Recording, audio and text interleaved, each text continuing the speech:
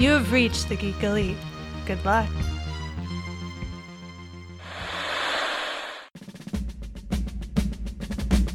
In my lifetime, I expect to see 3, 4, perhaps even more women on the High Court bench.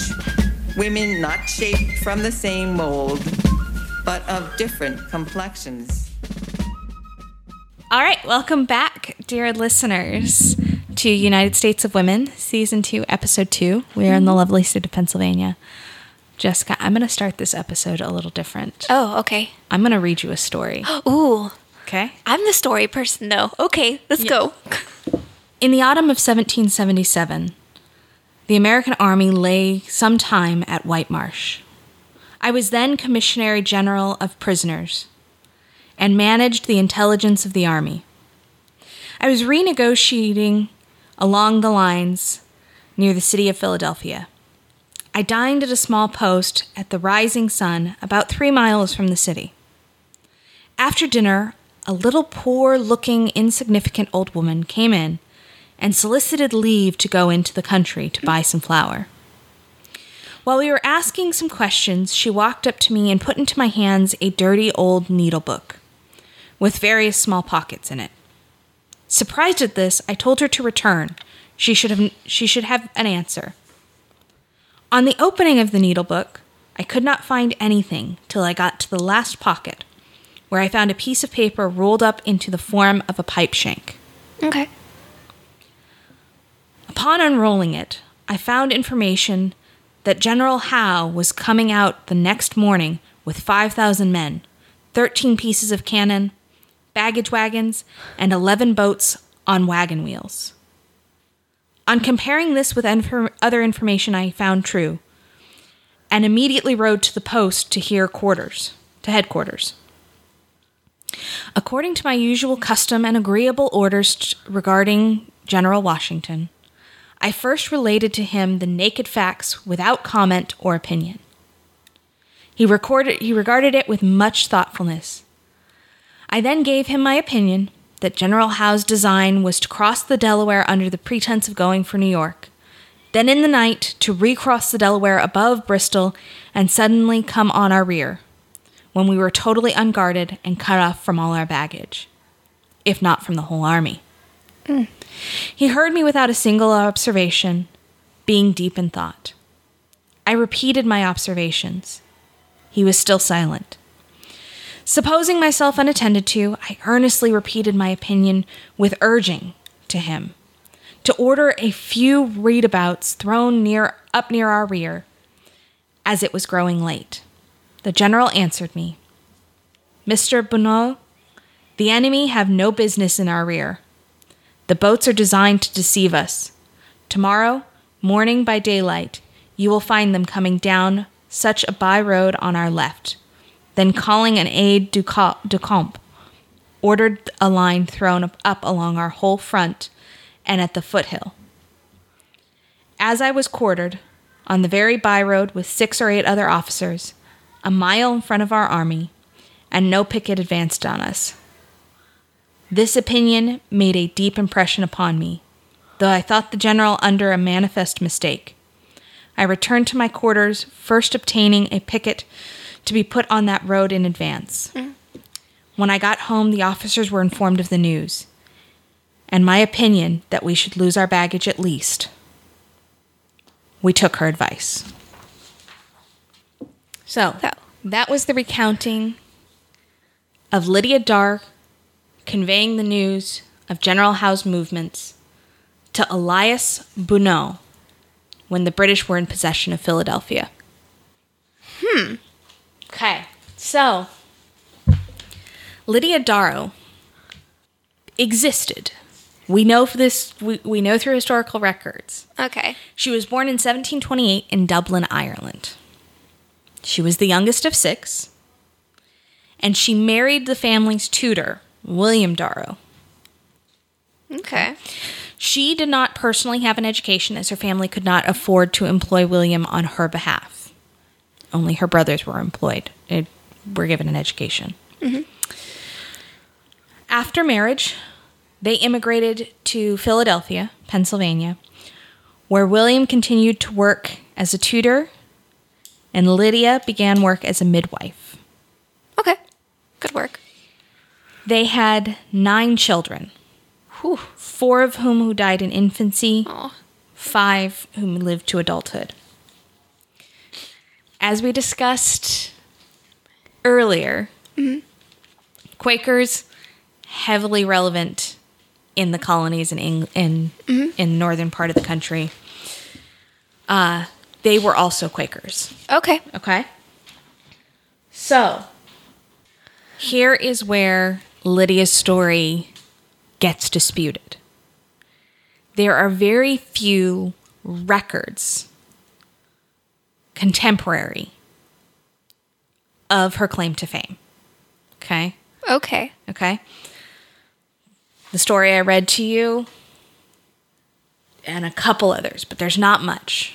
Okay? So it's disputed as to whether or not she actually was a spy for the American Revolution. She was never formally employed. She's not recognized as one of Washington's group of spies. Okay? However, in September of 1777, the British occupied Philadelphia, Pennsylvania. Okay. Okay? And they would continue to occupy them for almost a full year to 1778. Yeah. At that time, Philadelphia was minuscule of a city. There was a census done at General Howe's request in 1777, Sir William Howe, showing that in the city, which was 2 miles long between the Delaware and the Schuylkill River, Okay. and 1 mile wide from Vine to Cedar, there was 5,395 buildings. They counted the buildings. And there were 23,734 people, a quarter of whom were men, and the preponderance of women and children. Everybody was off to fight a war. Yeah. So, I still feel like 5,000 buildings is a lot for that area, though. right? Like, in my head, I'm like, what? But I guess tiny buildings, maybe? But described, so yes, all of the buildings were mostly small with low roofs and small windows. This was because it was exceptionally difficult to warm them in the wintertime. Right. So we're talking, Teeny tiny huts. yeah, teeny tiny houses. Even the most stately of mansions would be considered small by today's standards. Like, really small. Okay. All right. Okay. That makes sense. So, General Howe set up his headquarters in the house across the street from Lydia. Okay. And several of his key executive underlings were quartered at Lydia's house. Okay? No quarter. No quarter. Soldiers are not allowed to quarter. No, I'm just kidding. So, although the Darrows are pacifists, because they're Quakers, Yeah. their oldest son, Charles, left to serve in the 2nd Pennsylvania Regiment for the Continental Army. Okay, so her oldest son is part of the army. Okay. Okay? Because of her location in her house. Yeah. Her house was frequently used for meetings amongst the British generals. Mm-hmm. Okay. And I imagine because they knew they were Quakers and they were pacifists, why would you think it wouldn't be safe to have meetings? So Lydia repeatedly would enter the room when they were having the meeting under the guise of providing food, water, restocking the wood in the fireplace, those kinds of things. And she would eavesdrop. Nobody ever paid attention to a woman. Woman. She would then have her husband transcribe the information she overheard into shorthand on little scraps of paper, which she would then hide in cloth buttons of her children's and her coats and have them snuck out of the city when they went to go retrieve flour. Brave. So messages were passed through buttons. Okay. Okay, the big claim to fame was Lydia's saving Washington's army from the ambush of White Marsh in December 1777. The story was first published in 1827, so that's why there's some question about validity. You've got lack of contemporary knowledge. Okay. Okay? Because we're talking 30 years. On December 2nd, British officers commandeered one of Lydia's rooms for a secret conference.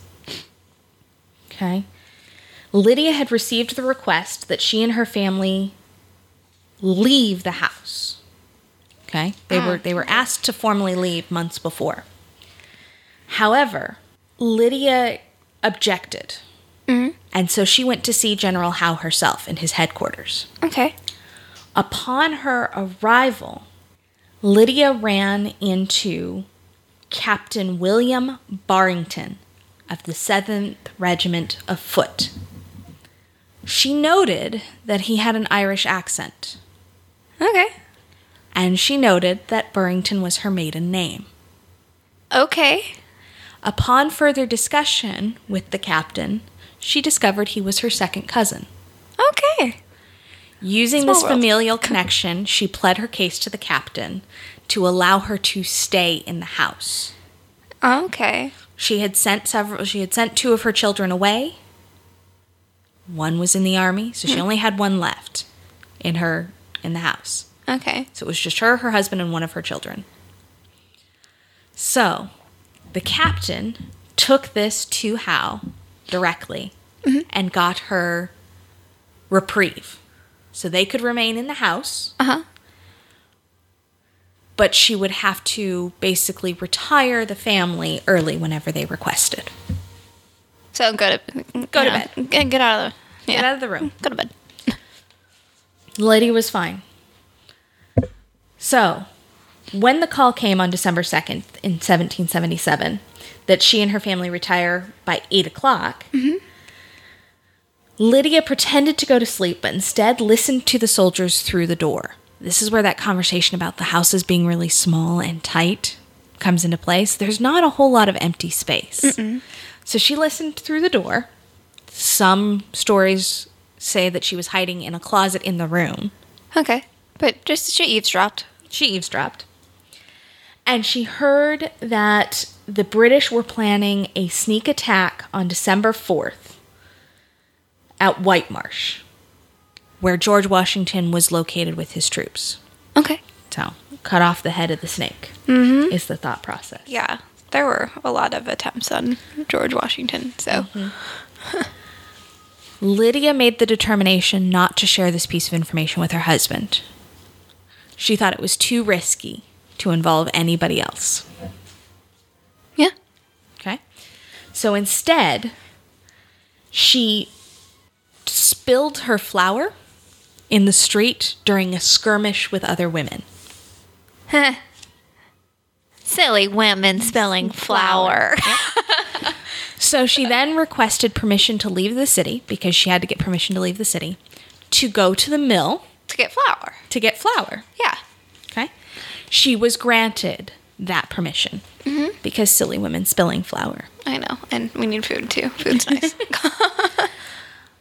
Lydia then left the city, dropped her empty bag of flour, and instead of waiting for the flour, ran off to an inn down the road, where she ran into Army Major. Our army major. So basically where the story came from, some old lady just came in with a sewing bag and went, here's a sewing bag. You need this sewing bag. I gotta go get some flour.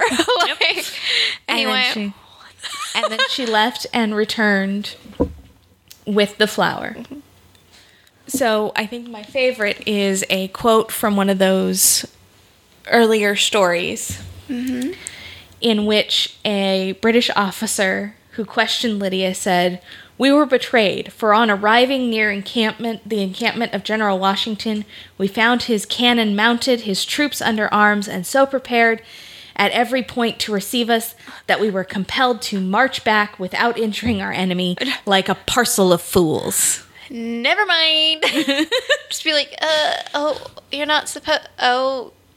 But I personally just love that they were relaying this to Lydia as if she were part of their side. Like, you would not believe it. Somebody betrayed us. Somebody betrayed us. What? Who could that Who could that be? Just like, and Lydia's just like, that sucks, man. You guys worked on that plan.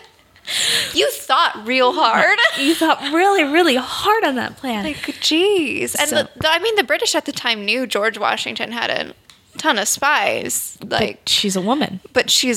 And that's just it. Like, you wouldn't even, and she's a pacifist. She's a Quaker. Yeah. You know, you really wouldn't think about it. So that's the interesting part. So we hear all these stories about Washington's spies, and there are so many of them. But we just don't end up hearing about them. Like, we don't hear about women as spies very often for him.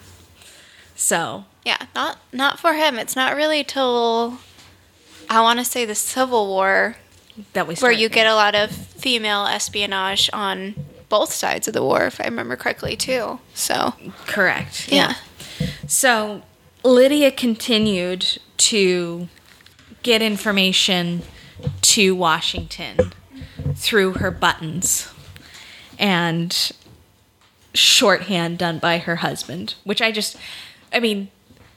the reversal of roles there is highly entertaining because he's now playing the secretary. Yeah. And she's collecting the information. Because she can hide in the shadows, or she can just, do her duties and serve tea at the exact right moment that you need to serve tea, and exactly just so catch that little blurb. So the only contemporary accounts of Lydia's espionage are Bonneau's journal and a small pamphlet produced in Philadelphia after the British have left. But that pamphlet doesn't name Lydia. Okay. The British intelligence agents actually figured out the bag of flour trick, but not until December 6th, 1777. So they were a couple days late. But they didn't know who it was. They just knew. They still couldn't figure out that it was the freaking woman that was. They couldn't figure out which woman it was. Like, which of these ninnies just. which of these ninnies did it? So. Is it really worth trying to, interview all the women? Because all the women. Most of the women in that town are tired of the British, basically using them as servants and just. Well, that her skirmish with the other women and the dropping the bag of flour was totally just among the women. Yeah, just go to the market one day and be like, hey, I need to get word out to Washington. And the women would be like, yes, because that was the one thing with British in the areas that they occupied. It seems like they just assumed the areas they were occupying were loyalists. And you're like, no, that's not how this works. That's not how it works. Just because they're doing what you're requiring them to do, just because they're housing your soldiers because they have no choice, doesn't mean that they're all for you being there. Doesn't mean they don't have sons that are dying, or exactly. It is women start revolutions. They may not get the credit, but women start revolutions pretty consistently. Yes, pretty consistently. So I think you've once told me that it's women with sons who are dying, and not women who aren't able to feed their children, and young sons, or young single men. I think that's what you mentioned starts revolutions. It seems to be so a lot of particularly modern revolutions, the things that tend to drive revolutions are large groups of unemployed young men. There you go. Because they've got nothing better to do. Yeah. And women who cannot feed their families. Yes. Which at this time, because of the tax rate on a lot of foods, because England was upping the tax rate on the colonies because they went pretty much bankrupt, and they were like, well, we can't piss off the people here, so let's piss off the people across the pond. They won't do anything. They won't do anything. It was hard to feed your child during these times. So, and, Yeah, and women are going to be more likely, nah, like, I'm not, why do I have to bring you tea? Like, this is my house. Like, get out. And that's why it's one of our amendments on our, that you cannot quarter soldiers. You cannot make a civilian quarter soldiers. Exactly. So, the British left in June of 1778, and Lydia's children returned to the family home. Okay. Her husband, William, died in 1783. And her son, Charles, lost his membership to the Society of Friends. That's the Quaker Society of Friends. On April 27th, 1781. I assume that's because he was in the war. I could not find any records stating specifically that, but yes, that is my assumption because Lydia also lost her membership on August 29th, 1783. And since that was the year that this story is first released. You lost it because you participated in a war. In a war. Okay. That makes sense. Which, I mean, if you're... Bummer, but come on. Yes. However, when she died on December 28th, 1789, she and Charles were both buried on Quakers' burial ground at 4th and Arch Street, not far from their family home. So they at least got the rights to be buried on... Correct. Okay, that's good. So the Quakers were like, we can't have you in the society because you broke the pacifist rules. But, we understand why you did, so... We'll let you be buried with Correct. your religion so you can have the path to... I mean, I don't know a ton about the Quaker religion, but, burial rites are pretty... very important to how your afterlife is going to go for you in any culture, which...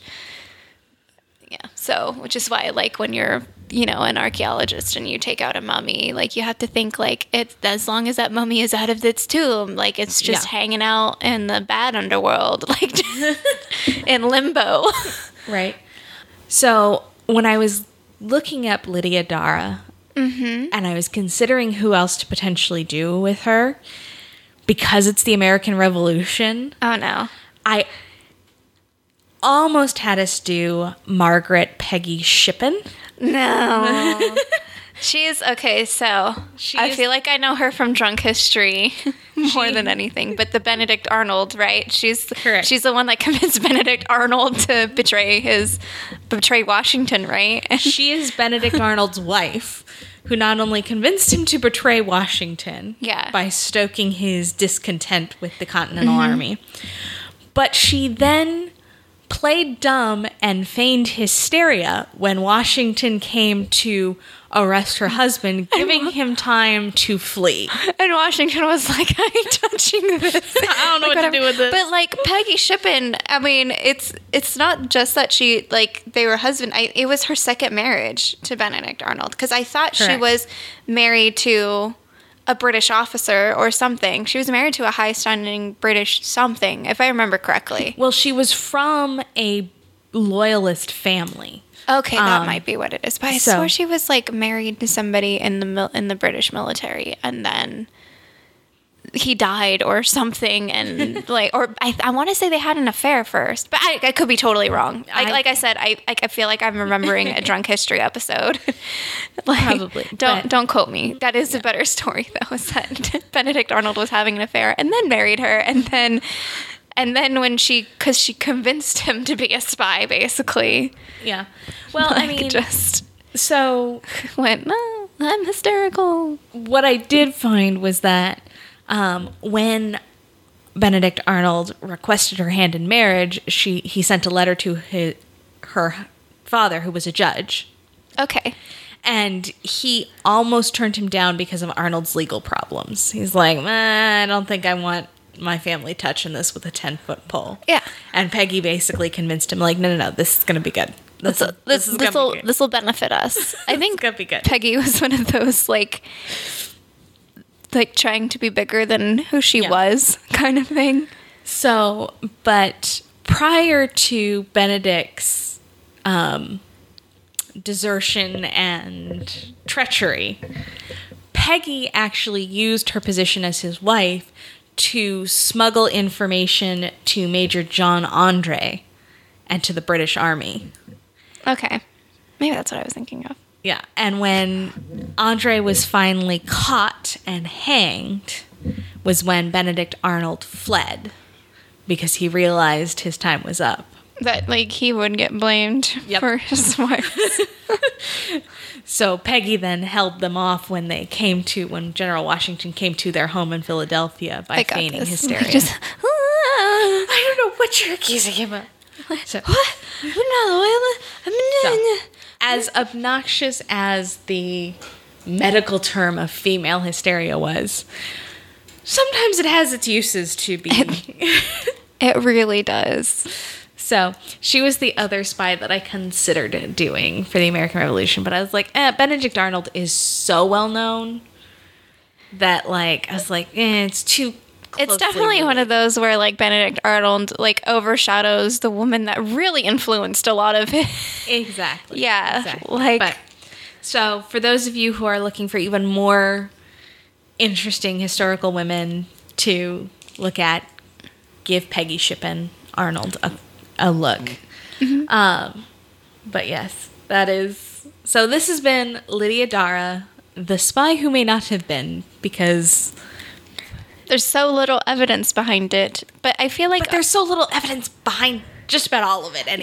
yeah. Like, And I feel like it's just the general that, you know, you had the official espionage. Like, you had the ones where it was like, you go spy here. Like, yeah. what is it? Hercules Mulligan or something? Wasn't he a spy? Or I can't remember. Yeah. Yeah. You have those people, and I'm really like I've watched Hamilton too many times. Like, I really should slow down.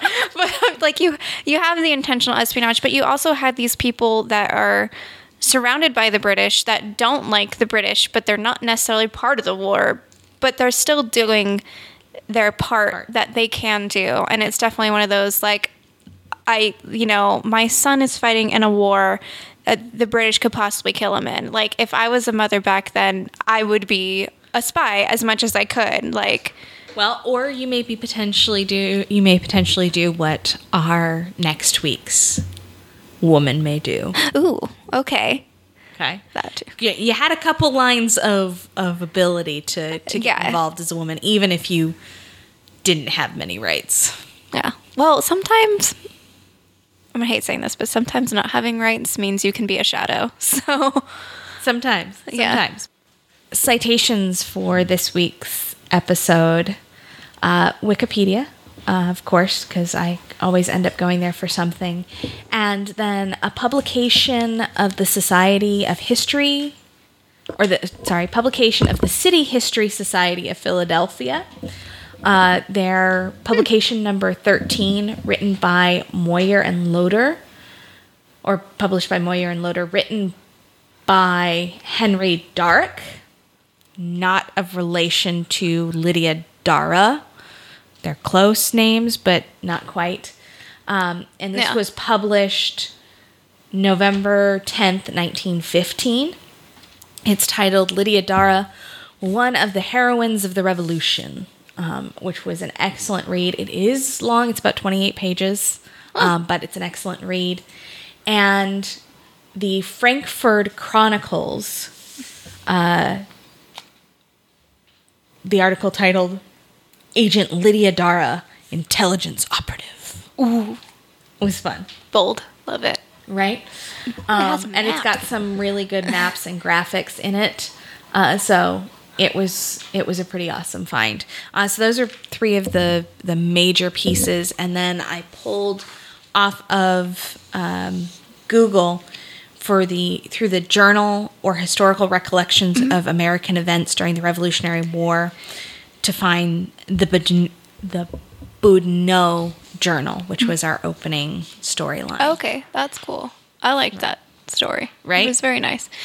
Quick question, because timeline's really, really bad on me. But when did Washington cross the Delaware for his surprise attack? Is it before this or after this? After this. Okay. Because I was wondering, You, like, when you kept on basically saying they were going to stole. cross the Delaware, I was like, who stole this idea? Now, granted, Washington definitely did it on a better, because he crossed the Delaware the night of Christmas Eve, right? Yeah. And then to attack early morning Christmas Day. Yeah. Because nobody Oh should. no, he did this. He did it before. They stole it. They tried to steal That's what I his. was saying. I was like, I feel like they stole it. Like, we're going to get Washington. I was like, We're gonna get him back. He crossed it under the guise of darkness. We're gonna double cross it. Double cross it. He'll never see it coming. Just like, to be fair, at the time, like you did have to cross a lot of rivers. Like, Yeah. No, this is fair. Like, it was just basically like between Philadelphia and New York, we're just gonna like swat at each other across know. the Delaware River. But yes, so that is the story of Lydia Dara. Until next time, Jessica, where can people find you? you can find me on Twitter as JM Bailey Writes. And you can find me with the rest of Geek Elite Media at geekelitemedia.com, our Facebook page /Geek Elite Media. Archived episodes of this podcast and other podcasts can be found on our website or wherever you get your podcasts. Please remember to rate, review, and subscribe to us so other people can find us on your podcatcher. And if you're interested in supporting us for all the fun research and things, including my collection of coffee mugs for Geek Elite Media, like For women. the 19th Amendment celebratory mug that Jessica's using, because I felt like Geek Elite Media needed these mugs and they were like $5. Nice mug, too. For But mostly our Patreon page is to help support us get new technologies, new research for all of our various podcasts, and try and get us all together so we can give you more content. yes. But feel free to join our Patreon page. There are a bunch of great exclusives, extra episodes of this podcast, other fun things, and gifts to our Patreons. So until next time, this is the United States of Women saying, always remember to geek out. This concludes our broadcast. Beep.